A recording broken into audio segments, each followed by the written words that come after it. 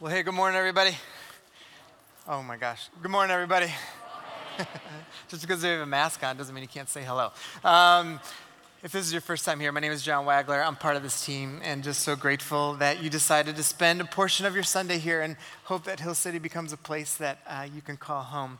And just grateful that you're here. If you've got any questions today on your way out, you can talk with the people at the info bar and they'd love to help you get connected and answer any questions that you do have. Plus, we have a gift for you if this is your first time. So we're just happy that you're here. We're in week number 2 of this series called First Love. And we're going to be in the book of Ephesians, or the letter to Ephesians, for 11 weeks together and taking a little bit of a deeper dive into this letter that Paul wrote. And last week we talked about the significance of this letter and what it is. And the reason why we talk about first love is because 25 years after Paul wrote this letter to the Ephesians, we find out that they've kind of gotten away from what they really were about, what they got away from, what they really loved, and this idea of loving God and loving people so well.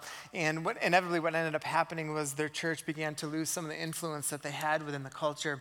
And so in the book of Revelation, it says, man, why have you forgotten your first love? And so what we wanted to do is take 11 weeks to kind of look at, like, what was their first love? What did it look like? And what was behind all of it? This letter to the church at Ephesus was written in roughly 65 AD. It was one of the, what's called a circular letter, meaning it wasn't just specifically the church at Ephesus. It started in the church at Ephesus, but this letter got actually brought to other cities throughout that area. Ephesus was the hub of Christianity. All right, it started off in Antioch, but then it got moved to Ephesus because Ephesus was like the hub of a lot of different things. It was the second largest city in the empire at that point in time. And as we see throughout, as we talked about last week, as we see throughout the letter, these two words actually come up. Revelation and reconciliation, or I should say the theme comes up of revelation and reconciliation.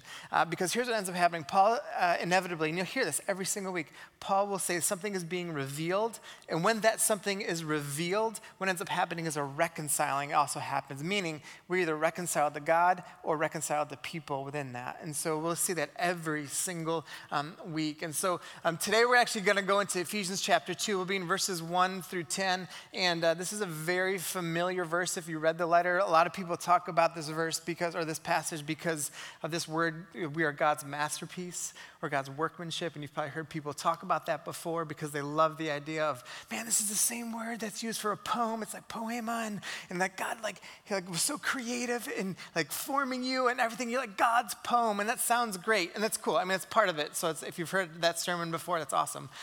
But we skip over some of the other parts of it that I think are also important because Paul's going to talk a lot about today about what it means to be made new.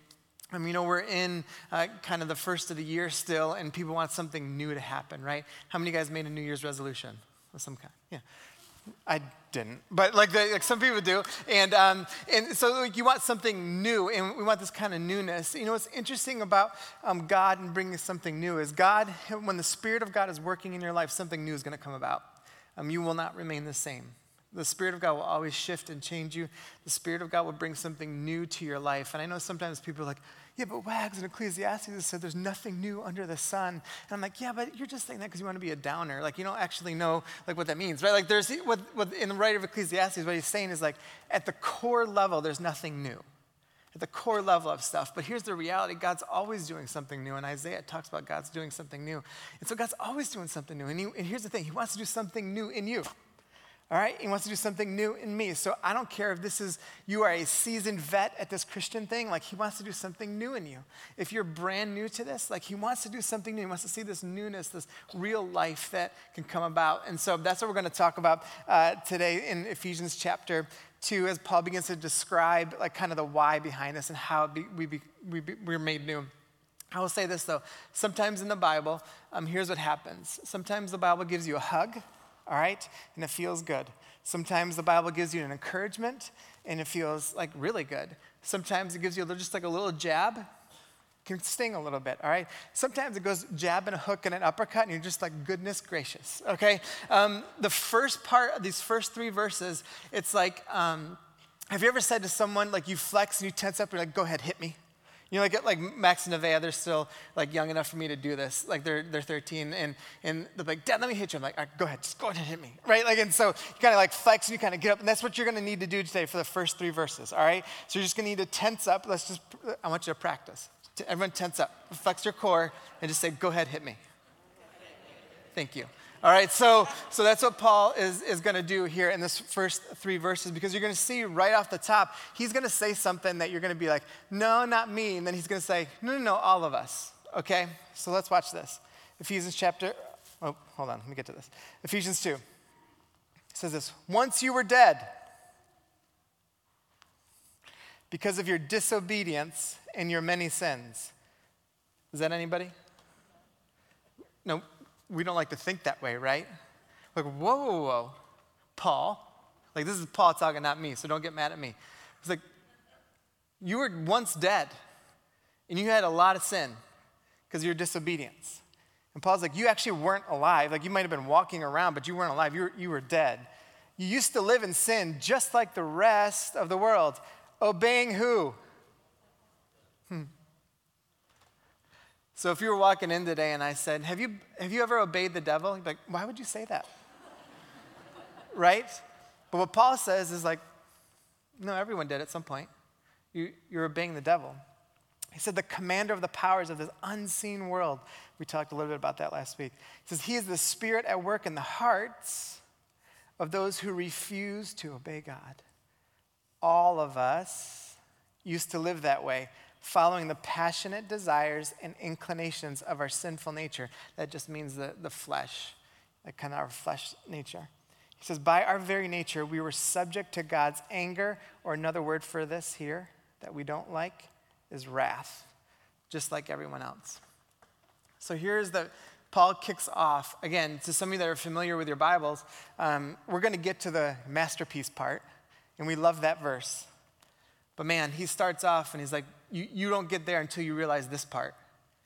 Like you can quote the masterpiece verse in God's workmanship, whatever translation you have, but like that actually doesn't mean anything until you understand this part of it. And that becomes like a very critical part to understand about what does he mean by like we were once dead? And what does he mean about obeying the devil and the world at work and our flesh? This becomes like a critical point to understanding. Like you can't understand grace. You can't understand the gospel. You can't understand any part of Jesus' death and resurrection until you understand this part about yourself. And so Paul's like, man, this is like, I need to hit you with this first so that we can get to the good part next, all right? So these 3 things Paul lists out, the devil, the world, and the flesh. The devil, the world, and the flesh. These are things that are at play. As Paul begins to describe them, he talks a lot about this in this letter, about the things of the unseen world, the powers and the principalities, like that kind of, the heavenly realms, that kind of language. And we'll keep talking about that each week in some different capacity. But we begin to see that what Paul's saying is like, man, there are other things at play here that you've got to just come to grips with, all right? If you skip over this part of what's going on in the world around you and around you just in general, then you're not going to fully understand what's at play. So with the devil, the devil's given a name, all right, in Scripture. That this isn't like some just floating thing. Like there's like this, the way Scripture talks about, like there is a devil or Satan. And we see that he's a deceiver, an accuser. He twists the word of God.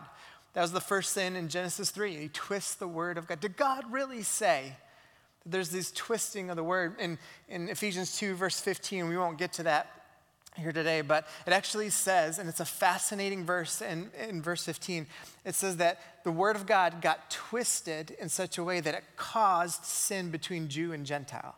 That the actual word of God caused sin between Jew and Gentile because it got twisted. The people of God twisted the word, and then when that word got twisted, it caused sin between the Jew and Gentile.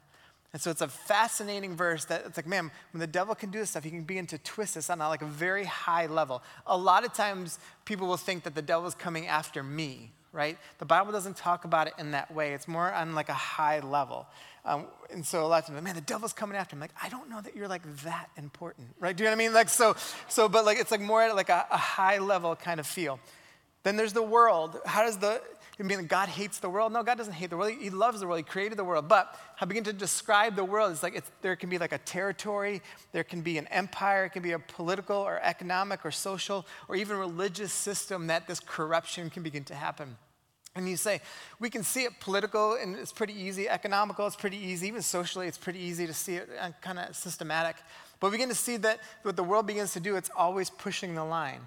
We'll see it's like the narrative is always getting pushed a little bit further, a little bit further, a little bit further. This is what it does, and it creates these systems. And that the way that the devil works and the way that evil works and the presence of evil in this world is it works through systems. And we see it come alive and out in systems.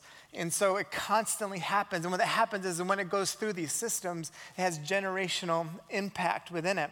And we even see it in religious systems. It's easy to see it like from like a cult, like if something happens, that things get twisted. And you're like, oh, that's where I see like, man, that corruption is really, and evil has really kind of infiltrated that. But we can see it even in denominations, in leaders and everything. That within the religious system, you just kind of twist the word of God a little bit. And then within that religious system, they start talking about things that are not of Christ. We could give a laundry list of examples that we've seen over the past couple of years when you're like, man, we see groupings of people that call themselves Christians that aren't actually saying anything about the teachings of Jesus and everything about the world. And so what happens is like, oh, that's under corruption of evil and the devil. And then we have the flesh, which is disordered or competing desires within. All right, so you have a disordered desire. So you can have a desire towards something that is technically good, but if it gets disordered, it causes more sin. Or you have a competing desire within you. You've probably felt this at some point, right? You feel like, oh man, I feel this within me, and I feel this tension. It's your flesh, how the Bible describes it. It's like this tension within us of competing desire of like, God wants this for you, but man, you're feeling this over here, and you kind of feel that. And so that's how Paul begins to describe, like, these are the temptations that are in front of us. These are the things that are at work, kind of out in play over everything else. That is why when someone says something like this, well, it's just sin, I'm like, yeah, I mean, like, you're partially right, but it's actually not how the Bible talks about it. So, like, even when you say something like, we'll just use racism as an example. Like, racism, like, it's just sin. I'm like, yes, there's sin there, but man, there are all these other things at play that come into it. All right, and we see it in the devil, in the world, and in the flesh. And I'm gonna tease that out a little bit for you here in a second. But what Paul says in verse 3, he says what? That all of us have participated in this. This is why it's so complicated and it's so nuanced, in that we participate in some of this stuff. We build it up. Think about this.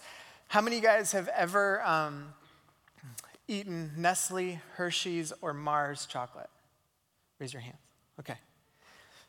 You have participated because of child labor and slavery.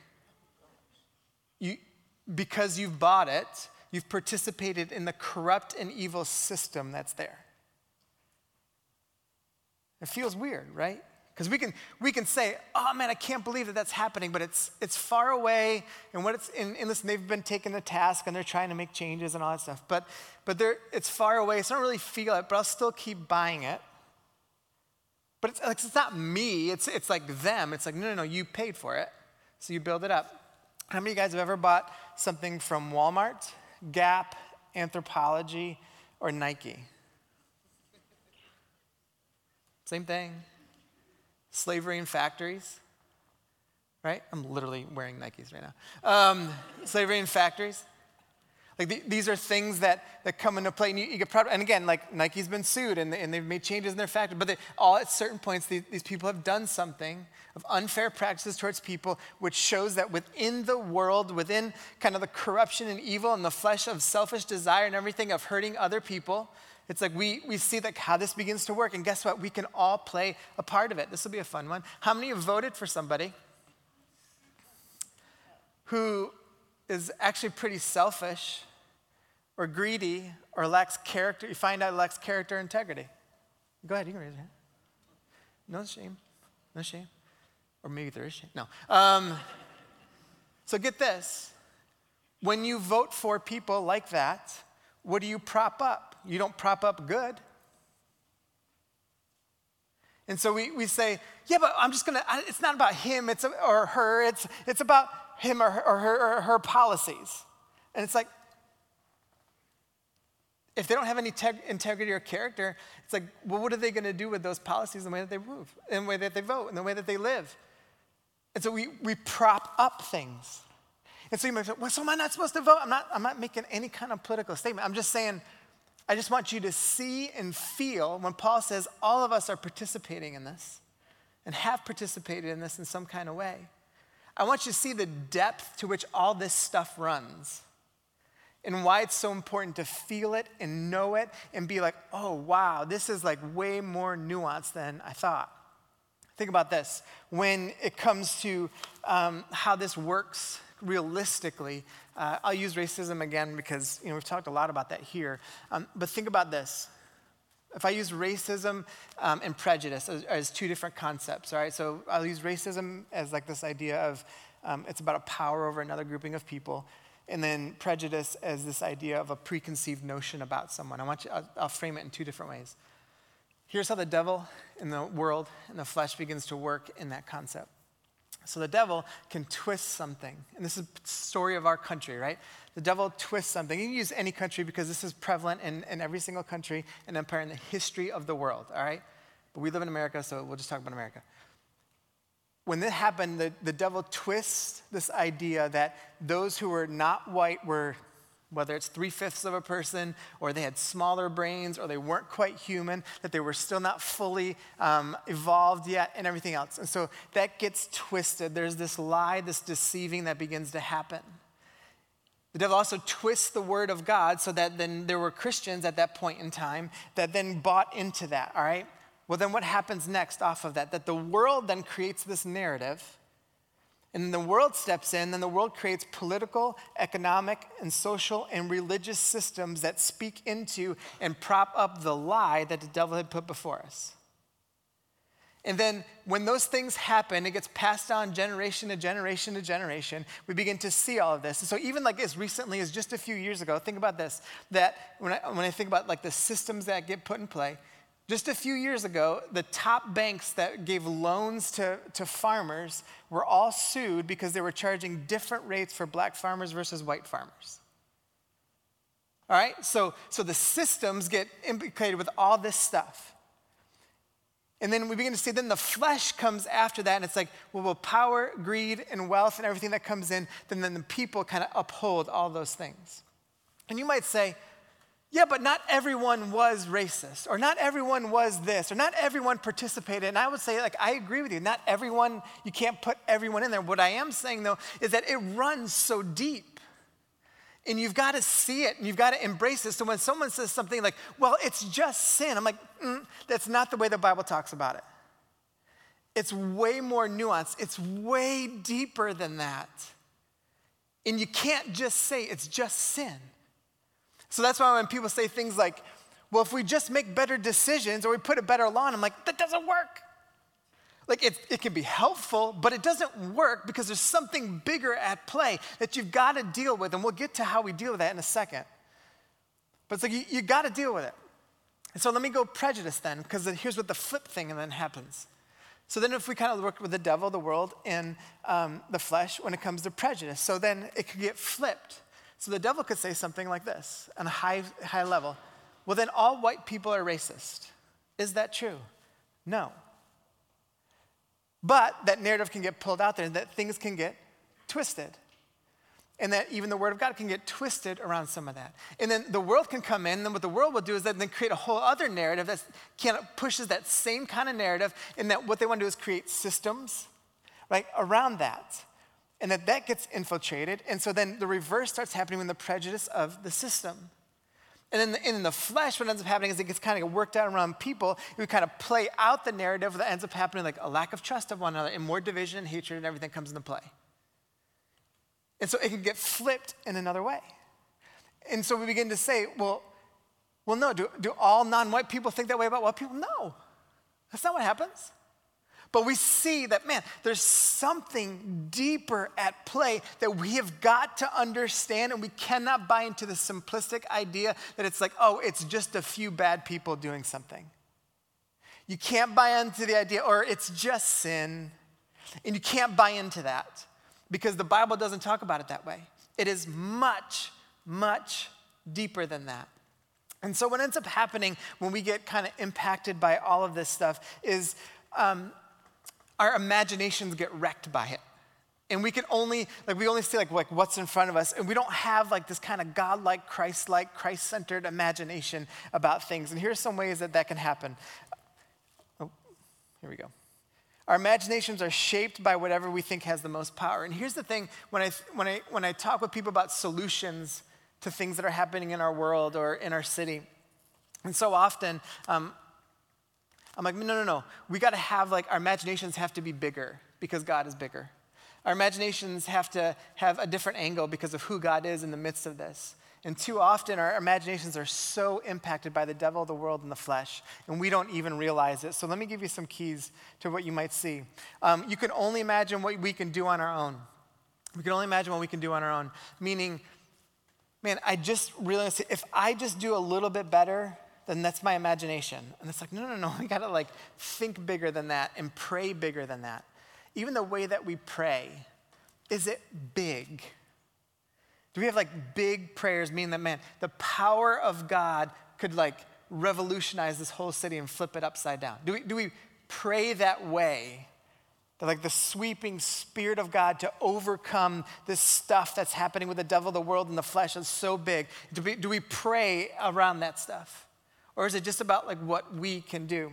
We can only imagine a life that is, this is just the way it is mindset.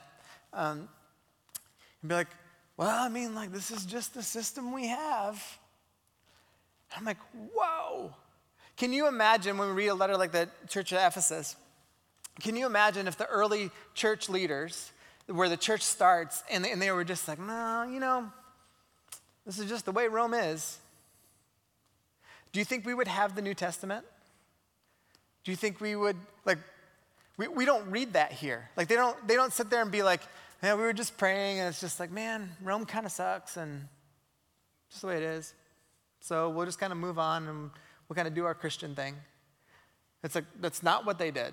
They expected incredible things for God to move. They opened themselves up and surrendered themselves in such a way that the Spirit of God and the power of God would begin to move in such a powerful way that it literally, in Ephesus, in the story of Ephesus, is it flipped the entire city upside down. So it's not just the way it is. It's no, God can do something pretty big. We just have to have the imagination that it could be a reality. And then the third thing is we can't imagine that our choices are actually hurting others. And that's when we really begin to see man, all these decisions that we're making, do you realize it could actually hurt someone else? And we just kind of neglect to even process that at all. And I would say, man, if that's happening in our imagination, then I would say, all right, man, the devil, the world, and the flesh, we're being corrupted by it more than we realize. And then Paul ends up saying that because of these things, we face the wrath of God. And this is something that, again, we gloss over verses like this because we don't want to deal with it. But the wrath of God is actually something that we got to deal with because Paul talks about it. And he's like, if you want to buy into this, in kind of this mindset, then you're going to face the wrath of God. But I want to give us 4 things to think about with the wrath of God. Number 1, if there's no divine law, then everything is a personal opinion. So when we think about the wrath of God, if you believe in a creator, okay, now you don't have to believe in a creator, that's your choice. But if you believe in a creator, then you believe that there's a reason for your life. You're not here by accident. So there's some kind of meaning for your life. If there's some kind of meaning for your life, then the reality is there's some kind of morality in this world. If there's some kind of morality in this world because you have meaning, and that there's good and evil, then there's got to be some kind of divine law. And if there's a divine law, then that means that there are going to be consequences and wrath at some point. And so those things all kind of play into each other. And so there has to be. Wrath is always associated with his great love. So when we read passages about God's wrath towards something, even here what Paul is talking about, it's associated with his great love for people. And I know, like, we think, yeah, but can it be like his wrath towards other people? I get it. But it's like, no, his wrath and maybe some of the consequences that happen, it's like, we've got to come to grips with this. This is a reality. The third thing, that receiving wrath is a choice. It's like we choose to be one way or another. We choose to be with God on something or not. And so the wrath piece is just a reality. It's a choice. And the last one is more of a question. Do we not want God to be mad at injustice? Do we not want God to be mad at injustice? Because his wrath would then come against injustice. I'm like, yes, I want him to be like angry at injustice, but just not the injustice I may cause. And so this is like, so Paul's like setting all of this up before we get to the part about like, all right, the masterpiece, the workmanship part. Like, can we get there? Yeah. But we need to see this part first and how serious it is. Because if you skip this part, and we're going to talk about grace here in just a second, but if you skip this part and about our imagination, about the devil world and the flesh, you'll only be looking for cheap grace. A way to get by. Simplistic answers. And you won't want to deal with the depth of some of the things that we begin to see around us. So Paul continues on, and he says this. And I love this part. It's one of my favorite things. But God. We did a series, it was my favorite series we've ever done probably. It was Best Butts in the Bible. And this was one of them, but God. I didn't get the graphic I wanted the disciples like this. But I realized it'd be too far. But God is so rich in mercy. He loved us so much that even though we were dead because of our sins, he gave us life. When he raised Christ from the dead, it is only by God's grace that you have been saved. For he raised us from the dead along, look at this, y'all, with Christ, and seated us with him in the heavenly realms because we are united with Christ Jesus. So God can point to us in all the future ages as examples of this incredible wealth of his grace and kindness towards us, as shown in all he has done for us who are united, here it is, with Christ Jesus. God saved you by his grace when you believed, and you can't take credit for this. It is a gift from God. Salvation is not a reward for the good things we have done, so none of us can boast about it. For we are God's masterpiece. There you are, all right, for those of you that wanted it. For you are God's masterpiece. He has created us new in Christ Jesus so we can do the good things he planned for us long ago. So when we think about this idea of what happens now, it's like, all right, all those other things that we talked about are reality, but let's play into what is also a reality. But God did something, and this is what he did for us. He made us alive in Christ. He made us alive in Christ. And this is like massive. This is what reshapes our imaginations. This is what reshapes our ability to engage topics. So you name the cultural topic where there's tension and division around right now.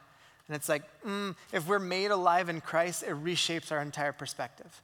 It reshapes our entire identity. It reshapes how we engage any topic you can think.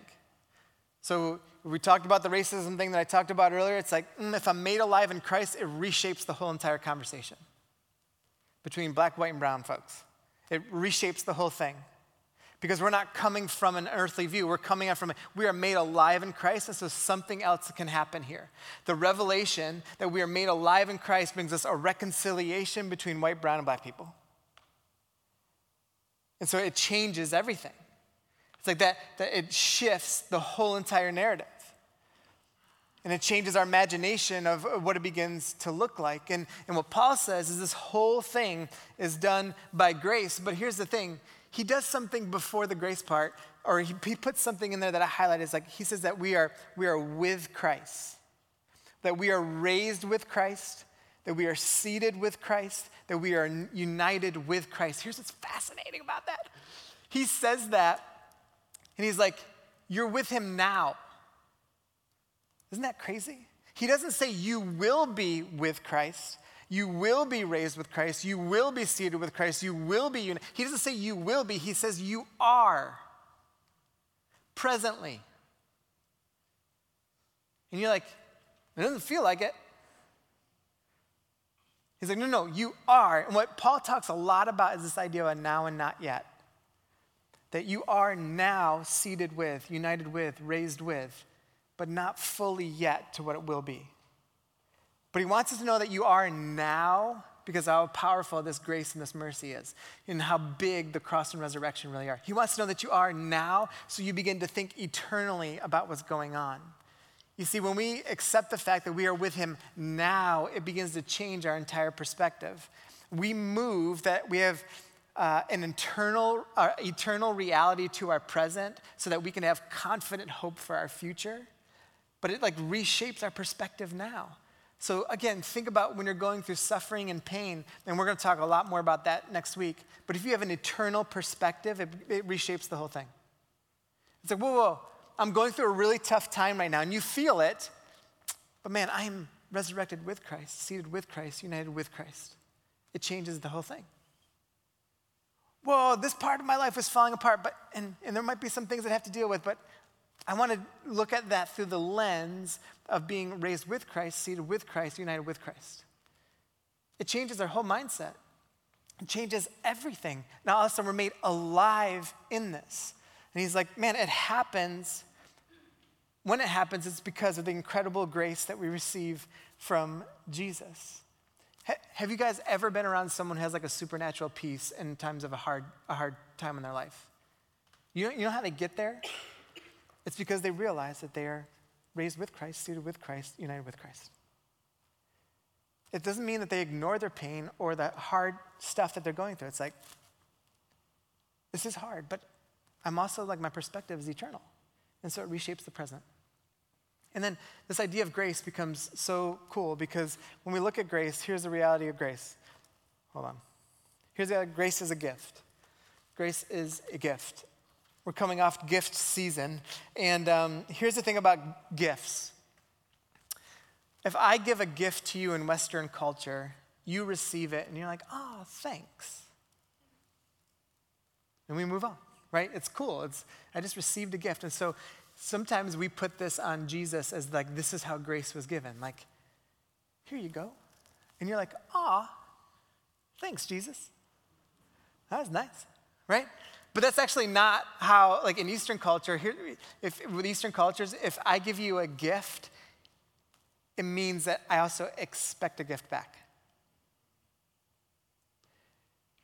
That when you're given a gift in Eastern cultures, here's what I'm saying to you. I want a relationship with you, and so I expect you to have a relationship back. And so you're like, well, hold on, I thought it was a gift. I was like, well, it's because you're a Westerner. You just think we get everything, right? So it's no. When this was written, actually, when they talked about grace, it's I'm going to give you a gift. But here's what I expect back. We're now in relationship together. And so grace is a gift, no doubt. And grace is not earned, but grace is it's a gift. But there's an establishment of relationship. And so here's the thing. Grace isn't free. I know that might feel weird to say, but it isn't free. Grace isn't free. There's expectations that go with this grace. There are expectations of us that receive this grace. And this is what I mean. If you want to ignore the realities of the devil, the world, and the flesh, and you want to think that grace is just free and you can just kind of take it how you want to and everything, I'm like, that is cheap grace. That is a shallow way to view this whole Jesus thing. But man, when Paul talks about it, it's no, this grace isn't free. This grace comes with expectations. John Barclay, who's he's a commentator and theologian, and he said this way, that grace is unconditioned, not unconditional. Meaning, it's not based on worth or work, but it does come with expectations. So at the end of this passage, in verse 10, it says that you are created, right? And you receive this grace, and you're God's masterpiece and everything. In the expectation of upon receiving this gift of grace, the expectation is that you will live it out and do good works. And so there's expectations for you and for me as followers of Jesus to do something with this. And so here's what ends up happening with grace. Grace causes us to become more acutely aware of what sin does in our life, so we take it more seriously, not less. And so grace becomes pivotal in understanding. It's like, man, God has expectations of me. And I'm saved for good works. I'm saved for something. It's like, then I become way more aware of the things that take me away from him. I need to rid myself of those things. Here's the last thing with grace. The grace reconciles us to one another. When verse 9, when Paul says that no one can boast, here's what he's saying. When grace is really at work in a community, you can come up, Laura. When grace is at work in a community, no one can boast. So here's what that ends up meaning. This is the revelation and reconciliation. There's no favoritism. There's no sexism. There's no racism. There's no prejudice. Whatever any other ism there is. There's none of those things are at play now in a community that's full of grace. It's not even possible when the grace of God is actually at work. And so here's what I want us to do. We're going to take communion in just a second. But I want to leave us with a thought.